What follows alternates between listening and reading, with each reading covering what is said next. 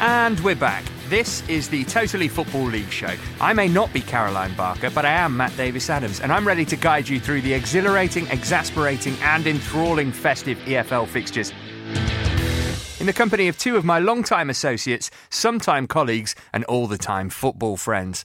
First up is a stalwart of the show, more clubs than Tiger Woods, never mind his EFL career, that was just his New Year's Eve itinerary. It's Swindon Town Hall of Famer Sam Parkin. Happy New Year, Sam. Happy New Year, Matt. Good to see you. Likewise. And long-time listeners may well recognise the next voice. It's football reporter, voiceover, commentator and producer extraordinaire. The man who helped me make the non-award-winning DVD Brentford 2008-2009, A Season to Remember, one to remember. It's Simon Watts. Hello. Good afternoon. Top performances over the festive fixtures. Obviously, there's been loads to talk about since we've been away. Sam, what's caught your eye? Well, I think some of the teams in recovery, really, first and foremost. I know we'll probably start with the Championship, but Bradford and Bristol Rovers. I know Bristol Rovers dropped points yesterday, but I think the turnaround at both of those clubs, worth mentioning. David Hopkin, incredible job that he's doing at Valley Parade, and Graham Coughlin, the caretaker in at Bristol Rovers. 3 wins and a draw now for them. He was quite bullish in his post-match interview yesterday, and he referred to himself in the third party, which is an immediate yellow card. But other than that, looks like he's going to get that gig. So I wanted to highlight those two clubs in particular for brilliant turnarounds. Have you ever been in a position where you've had a caretaker manager who's done really well? And because we always hear that, the dressing room wants him to get the job, and then normally it tails off a bit after you get that initial run of results. Is that something you've experienced? Off the top of my head, no, but you can understand it. I think someone from within who's got those personal relationships with the players. Coughlin would have probably been someone that the players would have been going to away from the manager. So you have that trust there. I suppose Graham Coughlin's probably had to change a little bit in the last few weeks, but I think it's always a positive when you know the players and you know how the club have been performing before you take that role. It looks like a done deal, but I think Bristol Rovers, the owners, will have their own ideas. So Stranger's not been done as of yet, but great turnaround and looking like a decent side now. And Simon, at the foot of the Championship, Millwall have caught your eye over the last couple of weeks. Yeah, absolutely. I was watching their game at Ipswich closely yesterday, and it's interesting, actually, of the 5 teams who had 100% records through the Christmas period. A lot of those teams were sides who went into it struggling. Hull City, another one who've really impressed. But Millwall, first away win in 14 matches, first away victory since April as well. Yes, against an Ipswich side who are bottom of the table, but add to the fact that Sean Williams, Lee Gregory were both missing yesterday. I thought it was a really impressive performance. And Tom Elliott's a striker I've watched a lot in the lower divisions down the years.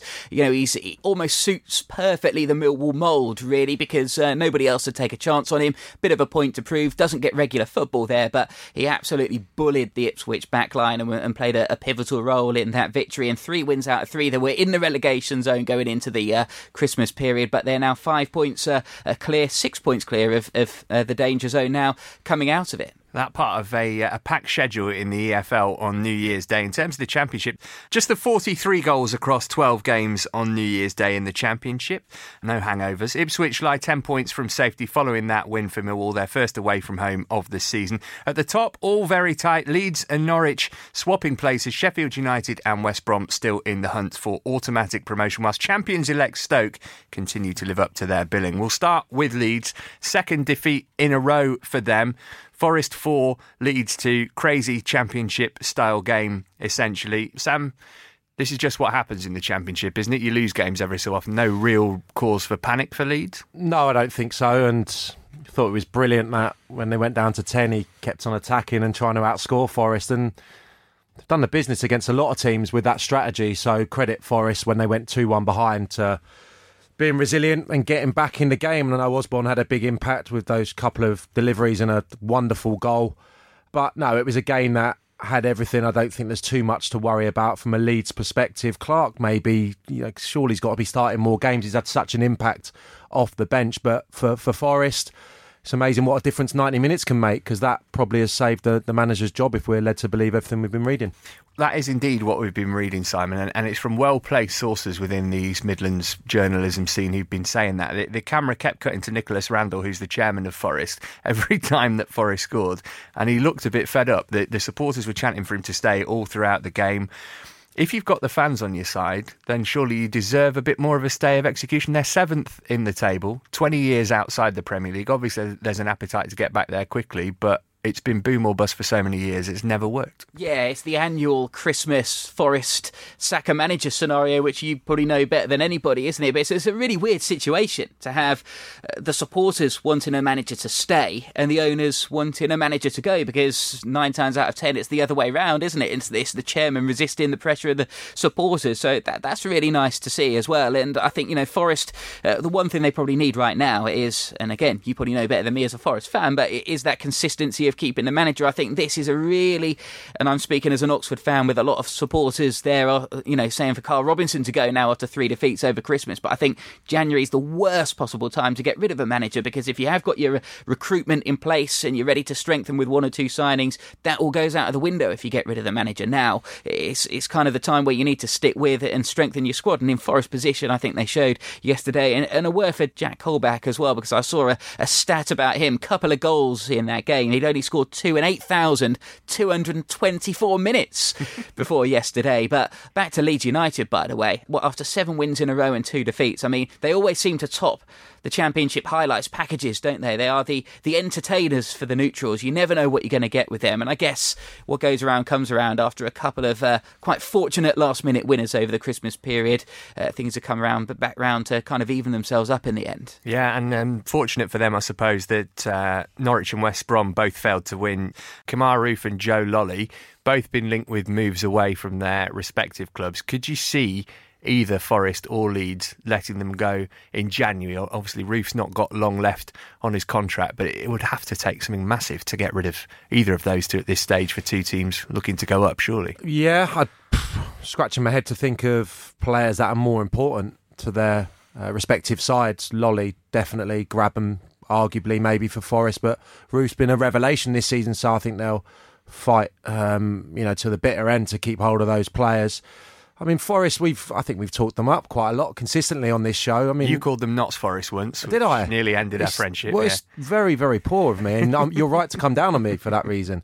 I expect better of myself. But no, I mean, some amazing results, some performances, games really against the top sides, getting points against the bigger hitters in the league, but maybe just faltering against the lesser teams.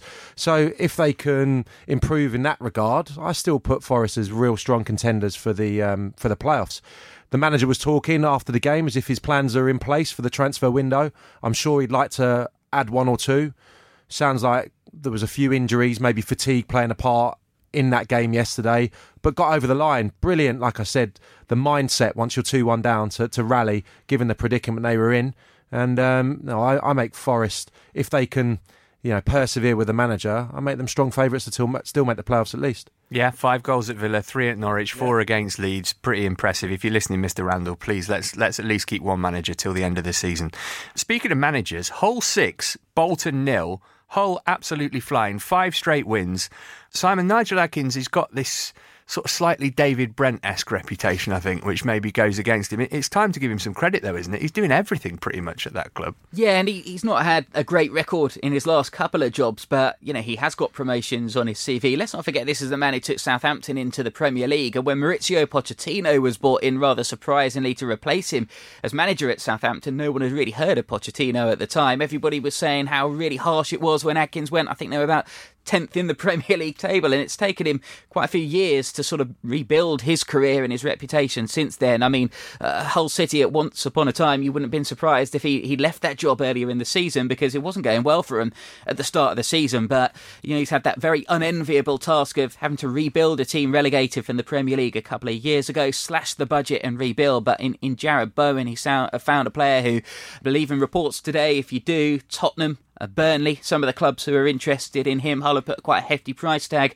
on his shoulders, and quite rightly so. 13th in the table at the moment, but the kind of form that they're in, if they can keep hold of those kind of players, you look at Norwich City, the fact that when they stuck with their manager last season, having rebuilt their side, where they could be if they stick with it. Sam, Michael Spry asks, are Hull the team in the Championship this season that go on a run and make the playoffs? They need to keep Grzycki, Bowen et al. If they were to have any chance of that? Well, that's the most important thing, because if you're asking me about Lolly and Roof, they're so vital to teams in the mix for the playoffs, whereas Hull City, there's discontent, there's a little bit of confusion about the ownership moving forward. Nigel Adkins' contract's up in the summer. It's not a club probably that we're realistically going to challenge this year, so if a big offer comes in for one of those two, you'd maybe imagine one of them may have to leave. So that would be my concern on that front. He's done an incredible job. I'd put them on a par with QPR probably in terms of a story developing that we didn't envisage after the first few weeks of the season. And Grzycki and Bowen, as Simon rightly highlighted, at the top of their game right now. And that was a banana skin yesterday, given the last 4 games, turning up against Bolton after loads of fixtures. They could have quite easily come a cropper. So, amazing result. I wanted to highlight Chris Martin, former teammate of mine, his first goal for Hull City. You need to get people around Chris, because he's not going to run in behind. You need to get little balls into him and feed off that. And it made me laugh because he is the expert at winning free kicks, and he went over during the build-up to his goal. And when he realised there was half an opportunity of a goal, got back to his feet, ended up sticking it away. So really pleased for him to get up and running. He's hard as nails, because he threatened to thump me once in training, and I've never been so scared in all my life. Really? By the way. What did you do to invoke his ire? I was being sarcastic, and he pulled me up on it, and I just absolutely myself. As for Bolton, Joe Crilly, what did you make of their performance? Yeah, I think that sums it up nicely.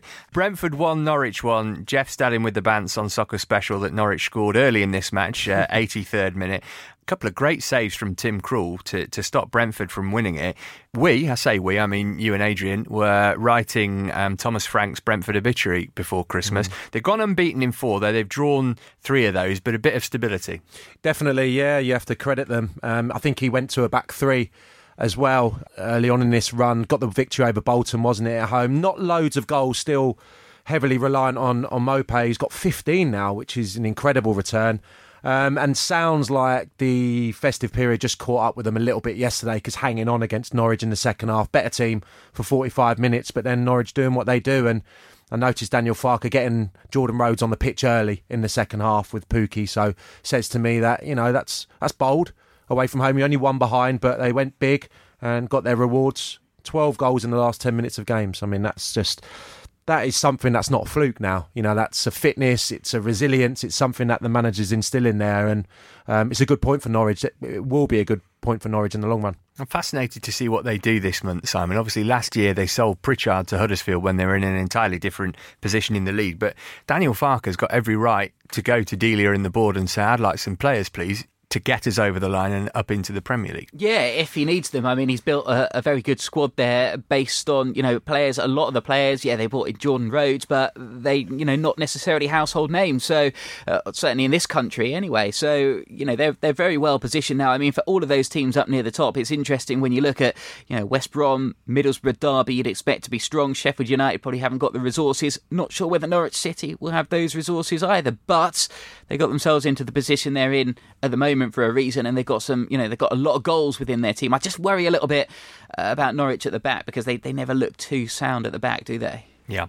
Sheffield Wednesday 1, Birmingham 1. Lee Bullen still in caretaker charge. We're expecting Steve Bruce to be announced as the new Owls boss, maybe even later on today, probably by the time you hear this anyway. Of course, he's a former Birmingham manager.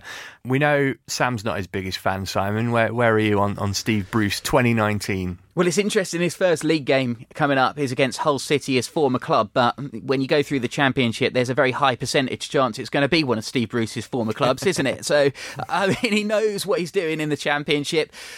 He was 1 win away from promotion to the Premier League, and a 5th promotion to the Premier League in his career. That would have been at Aston Villa last season. I know a lot of Villa fans will point the finger and say, well, they should have done a lot better than that and not even ended up in the playoffs last season, which is fair enough. I mean, for me, Jos Luhukay had to go, so he's a better choice than him as manager at the moment. What you see is what you're going to get. as we've seen with teams like Norwich and Sheffield United, you don't necessarily need the financial resources to be successful in that division, and he has been successful with teams like Hull before without necessarily the money of their rivals. I can see why some would be underwhelmed by that appointment, but I think at the very least it guarantees you probably a mid-table finish at best. And I wonder how many people have managed both Sheffield United and Sheffield Wednesday in the past as well. Tweet us at The Totally Show. Sam, we mentioned Millwall's win at Ipswich in terms of what Millwall have done. Your old club Ipswich, 10 points adrift. Paul Lambert saying he needs 6 players in January. Good luck getting players of reasonable quality to go to a team that are 10 points adrift at the foot of the table. Can you make any case for Ipswich staying up? Not really, to be honest. Before the Christmas period, I felt if they had an amazing window, they'd rally and could maybe go close to salvaging the season. But I think it's going to be ever so difficult. That game yesterday, being in a winning position and folding against a team who haven't won away from home, it's just another nail in the coffin, it seems. I suppose loanees from top clubs, you could probably try and entice them. That said, Matt, it's still a big club. And, I was back there. I know how it feels to walk in there and see the facilities and all that. And it does have a pull. And being back there a few weeks ago, I felt all that again. So, I know we'll probably come on to someone like Stockley, for example, who's leaving Exeter. I mean, if Ipswich were in for him, you still think about the size of the club, what you could become at a club like that. It will have a pull, irrelevant of the predicament they're in at the moment. But I suppose the one saving grace for the Ipswich fans at the moment that they have to pull on is the young players that are getting a chance again. Always produce young players. I think there was 3 from the start yesterday. Dizelle came on yesterday as well. Lancaster got his first goal for the club. There's some really good young boys. They just need some experience, some guidance. Hopefully they'll rally. And it'll be an exciting end to the season, but first time in 62 years it'll be down in the 3rd tier, and that is such a shame for a club of that ilk. Yeah, careful what you wish for. You might not want Mick McCarthy, but you probably didn't want Paul Lambert either. Up at the top end of the table, Sheffield United 2 points behind Norwich, who are second after they won 3-0 at Wigan. Really the story here, though, Billy Sharp, top goal scorer in the top 4 divisions this century, is 220th in the 3-0 win. Against the Latics, moves ahead of Ricky Lambert, 7 in 7 games. Pretty phenomenal, Sam. 32. I remember a couple of years ago he was out on loan at Doncaster. We had him at Forest for a season. He's a real EFL legend, but that's a phenomenal achievement. Yeah, and I noticed he did it in a lot fewer games as well than Ricky Lambert. I think they were a pairing for a spell at Southampton. So, no, it's incredible, and I love a story like that. I'm jealous, to be honest, because I would have liked to have played for my boyhood club all my career, to be honest. And Billy Sharp, I know he's been out and had some dips in his career, but he's gone back to Sheffield United a few times, and he is one of their own, and he's an absolute legend at the football club now. And I understand he's playing some of the best football of his career as well. He knows his limitations, I think, now. The experience is probably really aiding his performances and still getting a great return of goals. I mean, how many times do we see that ball yesterday flashed across the 6-yard box and he's there to get something on it? So what an achievement to take into your retirement and be able to remind everyone about. Simon, he's the kind of player that supporters love. Yeah, absolutely. And I mean, he's still only 32 years of age, so you'd imagine, maybe another, 30, 40 goals to add to that tally as well. Already surpassed his tally for last season. And what's interesting, I was looking up his career stats yesterday. It's quite sad in a way, really. Only ever played 2 games in the Premier League 5 years ago for Southampton. Would be interested with that kind of goal return, minimum sort of 15 goal a season striker. As you say, Championship, League One, where he absolutely tore it up with Sheffield United. How he could do in the Premier League. Some might argue, he is that 6-yard box type of player, but I've always, loved his work rate and everything about Billy Sharp. An absolute hero, captain of the club as well. And it was a match made in heaven, really, when Chris Wilder, former Sheffield United player, former captain, Sheffield United fan growing up, came back in as manager to kind of really lift the club from League One, and he made Billy Sharp captain. I think it was his first move to do that, and it's just really worked out so well for him ever since. Anything else Championship-wise catch your eye New Year's Day, Sam? I know that Tammy Abraham, who we've watched for a number of years, continues to impress. Yeah, I'd definitely highlight Villa QPR. McGinn's pass, I do it every week, but John McGinn again, delicious pass for Tammy's first. And that's the improvement that I've spoken about in Tammy's game. That movement in the box, getting across people, being aggressive, nowhere to move now, which is, I think, another facet to his game that is just coming on leaps and bounds. And QPR, I mean, incredible. Again from Steve McLaren. Freeman is one of the standout players in the division. I've seen him a lot over the last 6 weeks or so. He is at the top of his game, and I think he's had to adjust a little bit because Eze is so fundamental to what QPR do playing centrally. I think his nose is out of joint a little bit being played wide left, Freeman, but he's kind of grown into that role now, and phenomenal finish for him yesterday. So it looked like a really good game. I think 11 minutes added on and QPR desperate to get over the line and get a point. So yeah, certainly those two teams look like a good game there, and I think Reading Swansea as well, we got a highlight, Matt. I mean, I felt it was harsh on Paul Clement at the time because they were just starting to turn it around a little bit, and I think it's 2 draws and 4 defeats since he left. If they weren't in the mire, Reading, they are now. I felt it was a strange appointment. I don't want to throw him under the bus because give him January, give him a bit of time to implement what looks like a new possession style of football. But, I mean, it was desperate yesterday, and seeing some of the tweets from the supporters defensively all over the place. Even looking at the lineup, I mean, we know John Swift well, and the attacking players he had out there seemed to be a bit of an imbalance there. They need some solidity in the middle of the pitch, some muscle, someone to put their foot on the ball and to get stuck in a little bit, and obviously need to work on them defensively to give them any type of chance of getting out of the predicament. Yeah, 1-4 at the Madstad to Swansea, and well done to Rotherham, beat Preston 2-1 to go out of the bottom 3.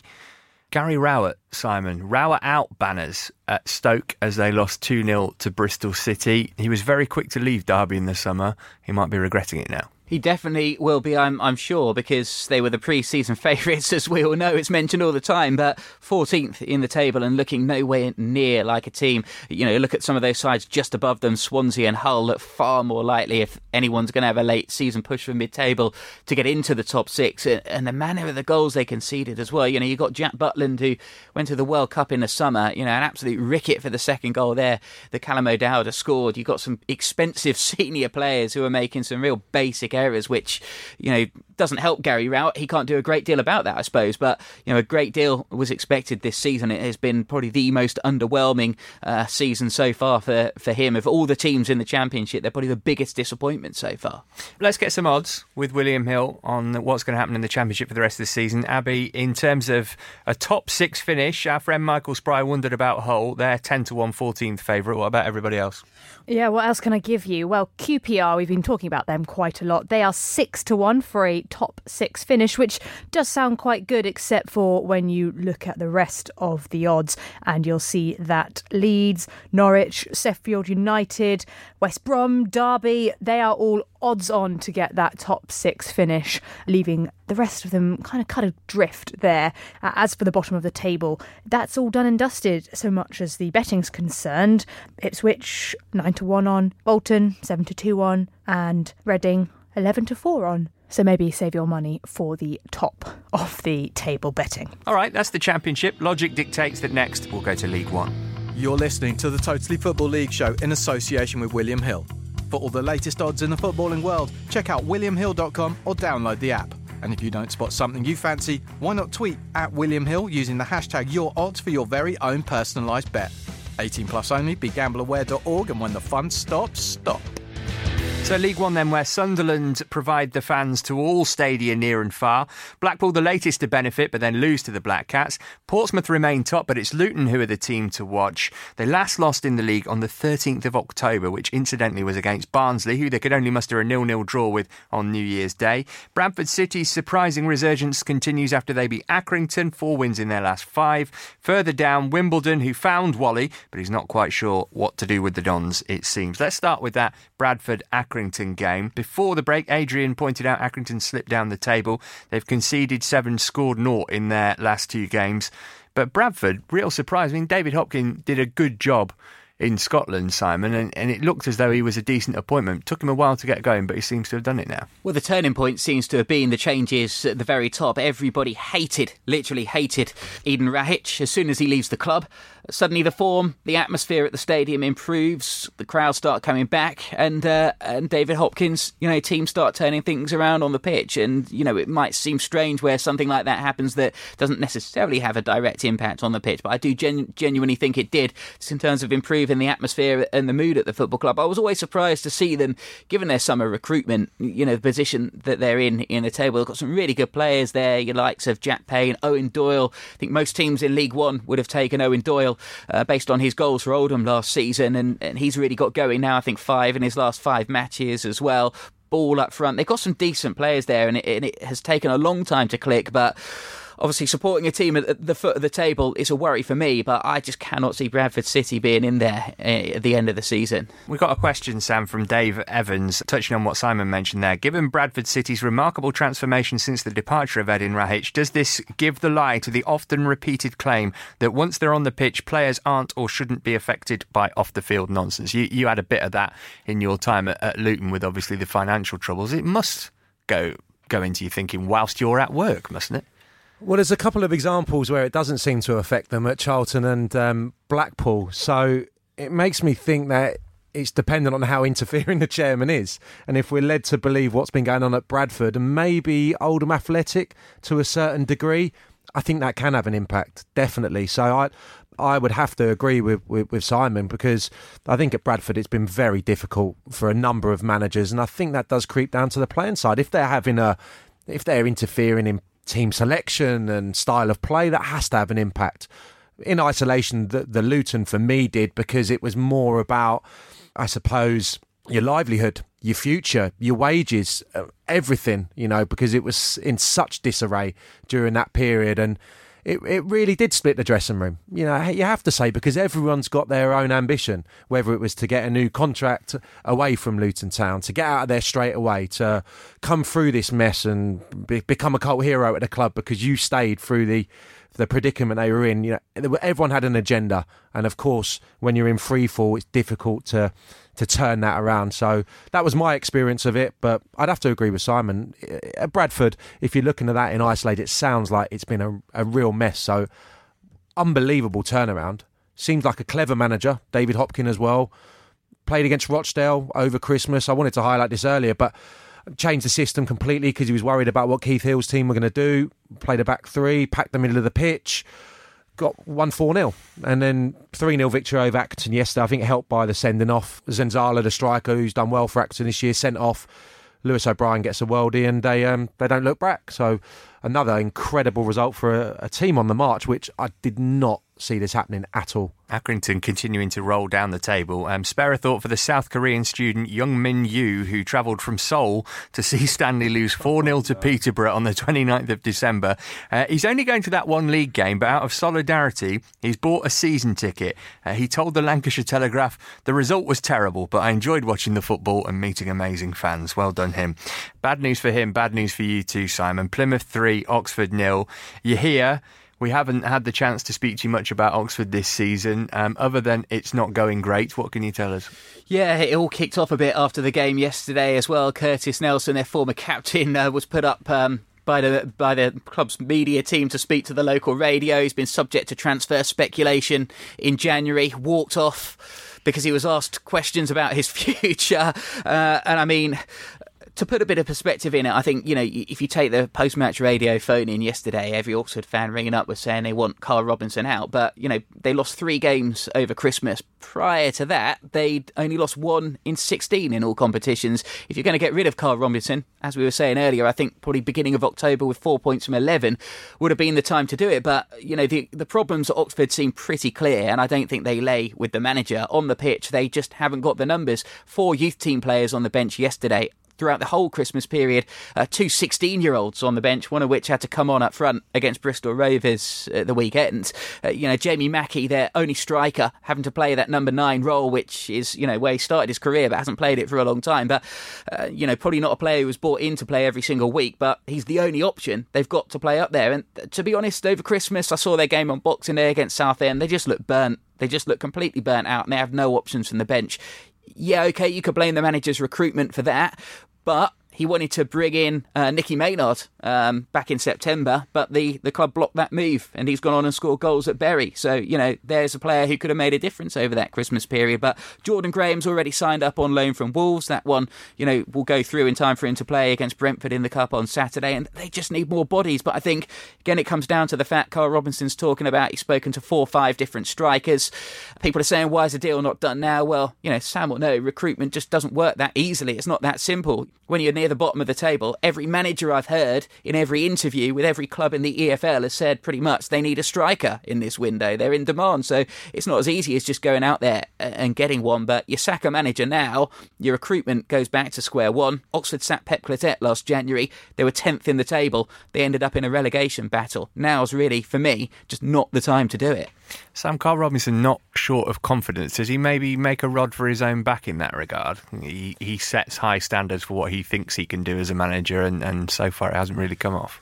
Yeah, quite possibly his manner probably rubs up some of the supporters the wrong way, but I've been in his company before. I think he's one of those blokes who's quite lovable. You just got to take it with a pinch of salt at times. What I will say is I know Sean Derry as well. I've worked with him before and really rate him. I think he knows what he's doing. So as a combination, they've got the pedigree. I think Simon's right. At bare bones, Lee Bradbury's son's getting a game, and he recently as well. Yeah, 18 years old. Man, that makes me feel old. I mean, he is a throwback, by the way. I saw one of his recent performances when he came on. I think he whacked both the 2 centre-halves within about 2 minutes, got a yellow card. So, yeah, I mean, they're just down to the bare bones at the moment. I'm sure they'll turn it around. They've had a brilliant run already this season. When they needed some gritty results, when there was real pressure on them, they got them. But, I mean, to lose 3-0 at Plymouth, a team that are not keeping clean sheets. I think Simon told me this. 1 in 13, isn't it, for Plymouth? Got great attacking players, the likes of Carey, Ladapo, who obviously produced the goods yesterday. Lemires getting the goals, but I mean they've not had a formula to keep them out at the other end. So that's a really worrying result for the Oxford fans. Yeah, definitely. I mean, one thing I'd say as well, going back to the careful what you wish for thing, there was an interview with Dave Jones, the Sky Sports presenter, a few months ago, who was on Oxford United's board when Sumrith Thana Khan Janat I practiced that on the train all the way in, Oxford's owner, was appointed back in March. And, he was basically saying they were looking at the likes of Patrick Kluivert and Sven-Göran Eriksson as their next manager until kind of people advised, no, you need to go for somebody with a bit more League One nous, and they went for Carl Robinson. So, you get rid of Carl Robinson and you end up with, I don't know, a Patrick Kluivert. Is that going to divert you to safety? I just think, everybody just needs to just take a rain check for now and a deep breath and just let them get on with their transfer business, get a few bodies in, and then if Carl Robinson doesn't turn it around, then at the end of the season, fair enough. But so often you chop and change managers, I don't think that's the solution here. Top v bottom game at Fratton Park, Portsmouth edging it 2-1 against Wimbledon. They're 5 points clear after Luton failed to beat Barnsley. They've scored 7 in 2 after losing at Gillingham on Boxing Day, so looking good for them. Speaking of salvaging seasons, Scunthorpe 2-0 winners at Peterborough, only in the relegation zone on goal difference now, and looking up. Posh though, Simon, wheels falling off. 1 win in 6. They've only won 4 home games this season. They're not going to go up if they don't improve that significantly. That's what's really killing them at the moment. I mean, let's not forget their last game before that. They won 4-0 away at Accrington, and Ivan Toney, a player banging form, scored a couple of hat-tricks in consecutive weeks. So they're a curious side, Peterborough United. I think have probably got the envy of most teams in the division in terms of attacking players at their disposal, to the point where Jason Cummins, on loan from Forest, isn't really getting a game and probably will go back to them. So it's a real disappointing result for them because Scunthorpe have looked absolutely awful, particularly defensively over the last couple of months. I think Stuart McCall's already had a bid rejected for a centre-half at Oldham. I read earlier today as well, a couple of $100,000. So it looks like they're going to spend a bit of money to try and get themselves out of trouble. And that's where I look back to AFC Wimbledon and fear for them a little bit, because you've got teams like Oxford and Scunthorpe prepared to spend money. You've got Plymouth, who've got some decent players, and Bradford City too. I think financially they might try and buy themselves out of trouble, and I think probably from a Wimbledon perspective that's where they might struggle to compete with everybody else. Elsewhere in League One, wanted to give a nod to James Coppinger. Doncaster 5, Rochdale 0. He scored for the 14th consecutive calendar year. I bet you came up against him a couple of times, didn't you? Yeah, and a very good Doncaster side. Probably, I think, when they were getting promoted from League One and establishing themselves in the Championship, they had a really good team under O'Driscoll. I would imagine it was. very good player, very clever player. But what they've got now at Doncaster, they've got his craft, his brain, with some really talented other players as well. Goal scoring of Marquis. I really like Wilkes, the lad they've got on loan from Leeds. Very good player. And Herbie Kane, who's become my favourite son of this parish the last few months. Excellent player as well. So I thought defensively they weren't particularly good, but I know they've had 2 back-to-back clean sheets now, and there's a little gap developing at the top of League One between the playoff contenders, if you like, and then the teams in mid-table. I think there's maybe 7, maybe 8 teams now that are just cut adrift from everyone else, and Doncaster are amongst those teams, and they've got a great shout at the playoffs because loads of goals in the team. But great diving header. Sorry, to go back to your question. Amazing. Yeah, can't beat a diving header. Nah. In terms of the odds, Abby, Pompey very much the big winners this week, now looking almost nailed on to go up, according to the bookies. Well, much in the same way that the relegation, according to the bookies in the Championship, seems to be pretty much sorted out, the promotion from League One is also sorted out. Portsmouth 9-2 on, Luton 5-2 on, and Sunderland 11-8 on. Barnsley, they're evens, and Posh, we've been speaking about them, they are 10-1 to get promotion. As for the relegation, again, 3 places, according to the bookies, already sorted out. That's Plymouth, Wimbledon and Scunthorpe, with Bradford, Gillingham, Bristol Rovers and Oxford all fighting it out for that much desired 4th relegation spot. Simon, would you ever, 9-4 you can get on Oxford, would you ever be tempted to put the mortgage on that to make you feel better if they did get relegated, or would that just make you feel like it was your fault? Do you know, funnily enough, I have a rule not to bet on Oxford. The only time I bet on them, and I did this in a game that Sam played in against Oxford for Swindon, is when they play Swindon, which is the big local derby. And the reason I bet on it is because I know I'll be so gutted when we lose. I'll put money on Swindon to win as my compensation, so I've got my beer money to go and console myself if they lose. So I'll put a cheeky tenner on Swindon to beat Oxford. Obviously, I don't care if I lose that tenner at all, but at least it gives me a little bit of compensation. Obviously, Sam, you won every Swindon versus Oxford game you played in. No, in keeping with recent history, I managed to lose 1-0 at Oxford as well. In the FA Cup, 3rd round draw, they got Arsenal away. Ouch. All right, that's League One done.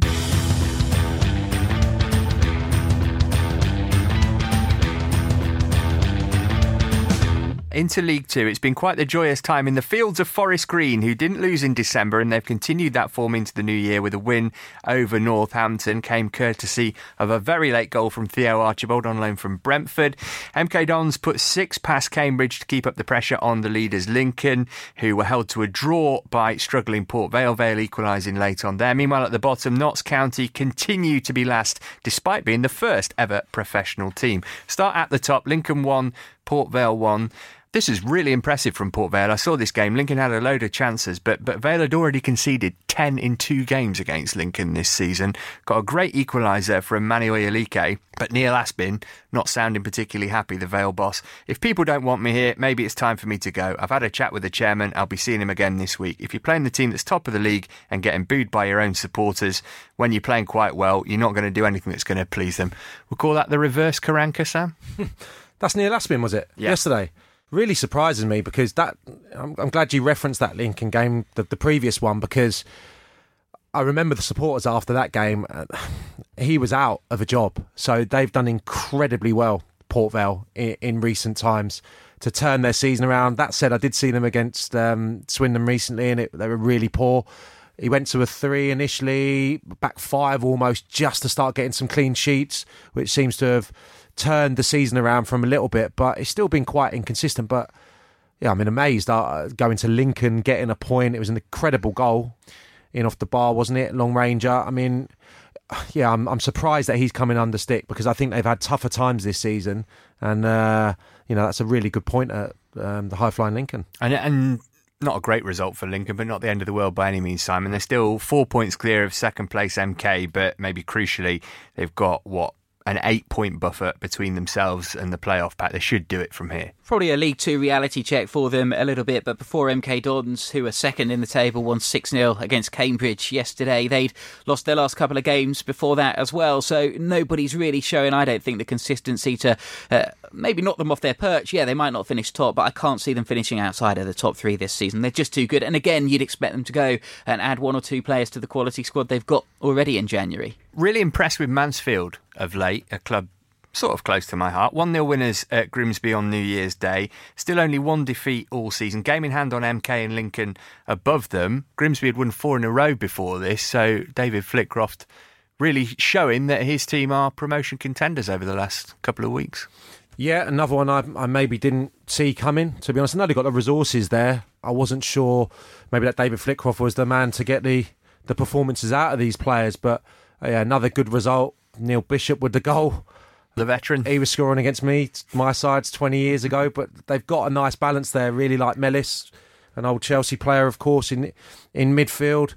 And they're going great guns. Massive game coming up in a couple of weeks against Carlisle, which will, I suppose, give you a indication of both of their credentials to see if they're really going to be amongst the shake-up. But I think that third position seems to be open in the playoff race. Colchester have been in that position, but they've stuttered in the last few weeks. So there's a gap, because I think consistently we've said that Lincoln and MK Dons are the best teams in the division. I'm sticking with it. Yeah, and they've got Tyler Walker, of course, Mansfield. He's a bit more prolific in front of his goal than his old man Desmond ever was. Speaking of prolific in front of goal, MK Dons 6, Cambridge 0. Cambridge 2 points above the relegation zone. Simon, is Colin Calderwood too nice for a relegation scrap?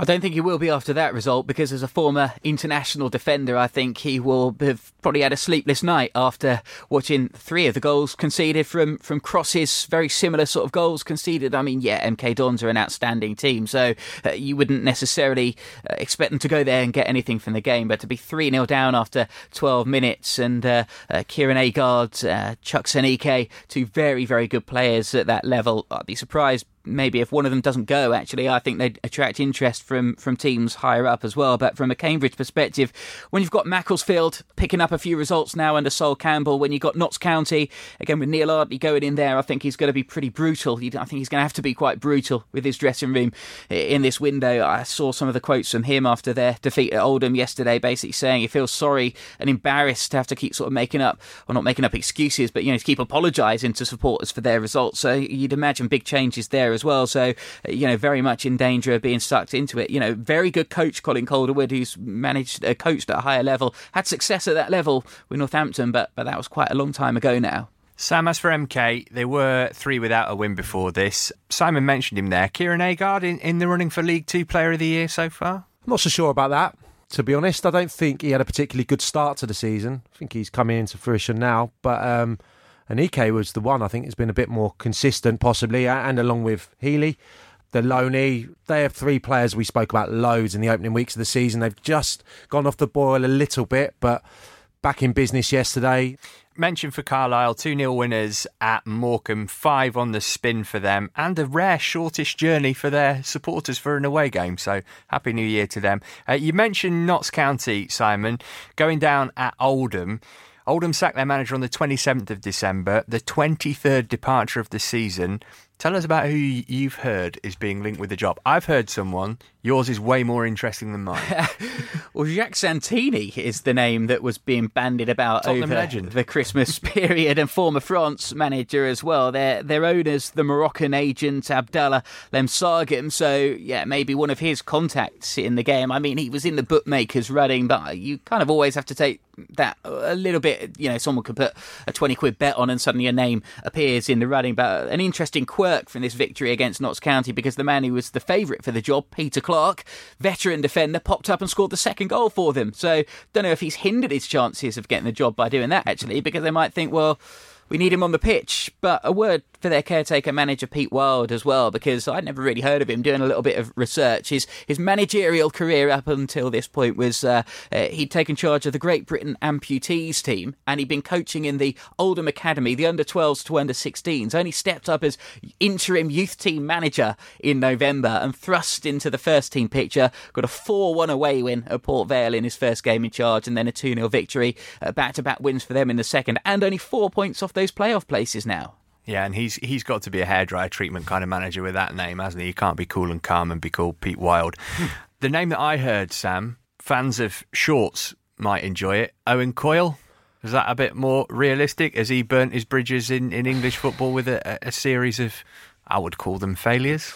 No, I wouldn't say so. He's highly rated as a coach, yeah, isn't he? I told Owen Coyle anecdote only last week on the show about him introducing, to Scottish football at St Johnstone. They used to do the volleys on a Friday for the cream cakes and the Iron Brews, which was quite possibly my best thing about my time in Scotland. Sugar tax might affect that at cash-strapped Oldham. Yeah, Derek McInnes, obviously one of his disciples, I think, during his playing career, took that on.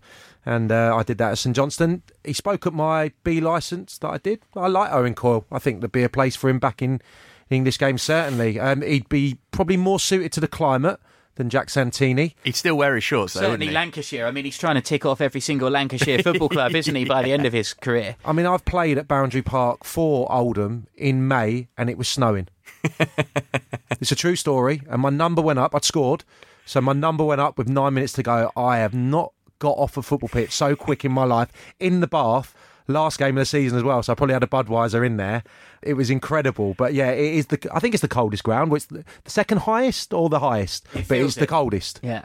Odds-wise, Abby, for League Two, Lincoln nailed on, Mansfield looking good too. What will you, and by you I mean William Hill, give me on Forest Green Rovers? Yeah, Forest Green Rovers, they are 9-4 for promotion. I think it's quite interesting, though, that in spite of the table going Lincoln, MK Dons, Mansfield, the odds are Lincoln, Mansfield, MK Dons into the relegation. Notts County 7-4 on, and Macclesfield 6-4 on.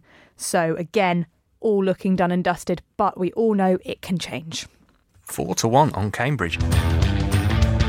Right, next week, FA Cup mainly, but there is some League One and League Two. League One, Sunderland v Charlton, obviously a big one. Wonder where Martin Bain will be watching that. Have you two both started Sunderland Till I Die? Yeah. It's amazing, isn't it? I've done about 4. He is Brent, isn't he? Yeah. He's excellent. I'm a big fan of his. Wait till you get to the penultimate episode with the fan confronting Chris Coleman. Your jaw will hit the floor. Scunthorpe v Coventry in the Mark Robbins derby. League Two, Carlisle Mansfield. You mentioned it, Sam. What a humdinger that is. Macclesfield home to Swindon, Simon. Macclesfield probably fancy their chances in that. They do look much better under Sol Campbell. Yeah, they definitely look a lot better. I mean, they were quite unfortunate to not get anything from their game up at Informed Carlisle on Saturday, and then a draw with Tranmere last time out. And watching the goals from the Swindon game against Exeter, they're a strange phenomenon, Swindon, really, because I'm sure Sam's seen a lot more of them than me this season, but occasions they look good. But the goals they conceded in particular were pretty poor. Goalkeeper Lawrence Vigouroux, a favourite of the Oxford supporters, because he's prone to a clanger, a real kind of maverick. If ever there was a word to describe a keeper, that would probably be the one. So I'm sure Sol Campbell, and it's going to be interesting to see how things work with Sol Campbell. You would imagine he comes very well connected at Macclesfield, so again coming into this transfer window, whether he can pull off one or two loan signings from a few of his contacts within the game to really help drag them out of the situation they're in. Sam, the FA Cup draw has kind of got my goat because there are loads of games at 12:30 and 5:30 on Saturday, apparently to appease international TV broadcasters. I think there's 5 3:00 kickoffs. What over Friday, Saturday, Sunday, Monday, however long they're playing it for, has caught your eye? So I'll give you 3 that there will be an upset in. Okay. In one of them. Bold. Sheffield Wednesday Luton, Shrewsbury Stoke, and West Ham Birmingham. Okay. Oh, so you're saying there's going to be an upset in one of them. Okay. Yeah. Right. Simon? For me, Burnley against Barnsley. I really like the look of Barnsley and Daniel Stendel's team this season. My only reservation is whether as a continental coach coming in, he mixes up the Barnsley team for that one. But given the fact that Lincoln went and won as a non-league team against Burnley a couple of years ago in the Cup, and they've got a big agenda in the Premier League at the moment to get themselves out of danger, then I think there's potential for a shock at Turf Moor. Will you be surprised to learn that I'm looking forward to Chelsea versus Forest, 1 European Cup versus 2 Forest playing the FA Cup holders in the third round for the second season in a row. And my mum's coming with me. She's going to sit on the gantry with us for that one to watch us lose by 4 goals, probably. Wasn't she there for the Arsenal victory? She was, well remembered, yeah. Go. So maybe she'll be a lucky charm. But who do I want to win? Yeah, anyway, that'll be good. That's about it for this week. Apologies for the lack of innuendo. Don't worry, Caroline's back next week. I'll be back later in the month. Do drop us a line whenever you like on Twitter @The Totally Show. Simon, Sam, anyone got anything interesting lined up for this week? Taking in the Crystal Palace Grimsby, big third round tie, and Millwall against Hull City. Who've Oxford got, Simon? Brentford away in the Cup, so nice local trip for them. So they'll take a lot of travelling supporters down there. A few weeks ago, given Oxford's run of form and the way Brentford were playing under Thomas Frank, I'd have fancied our chances, but that hope has diminished a little bit. But it's the hope that kills you, isn't it? Right, until next time, thanks for your company. I've been Matt Davis-Adams. You've been listening to the Totally Football League Show. You've been listening to the Totally Football League Show, a Muddy Knees Media production. For sales and advertising, email sales@muddykneesmedia.com, and be sure to check out our other football shows on Apple Podcasts, Spotify, Audio Boom, and everywhere else you get your audio on demand.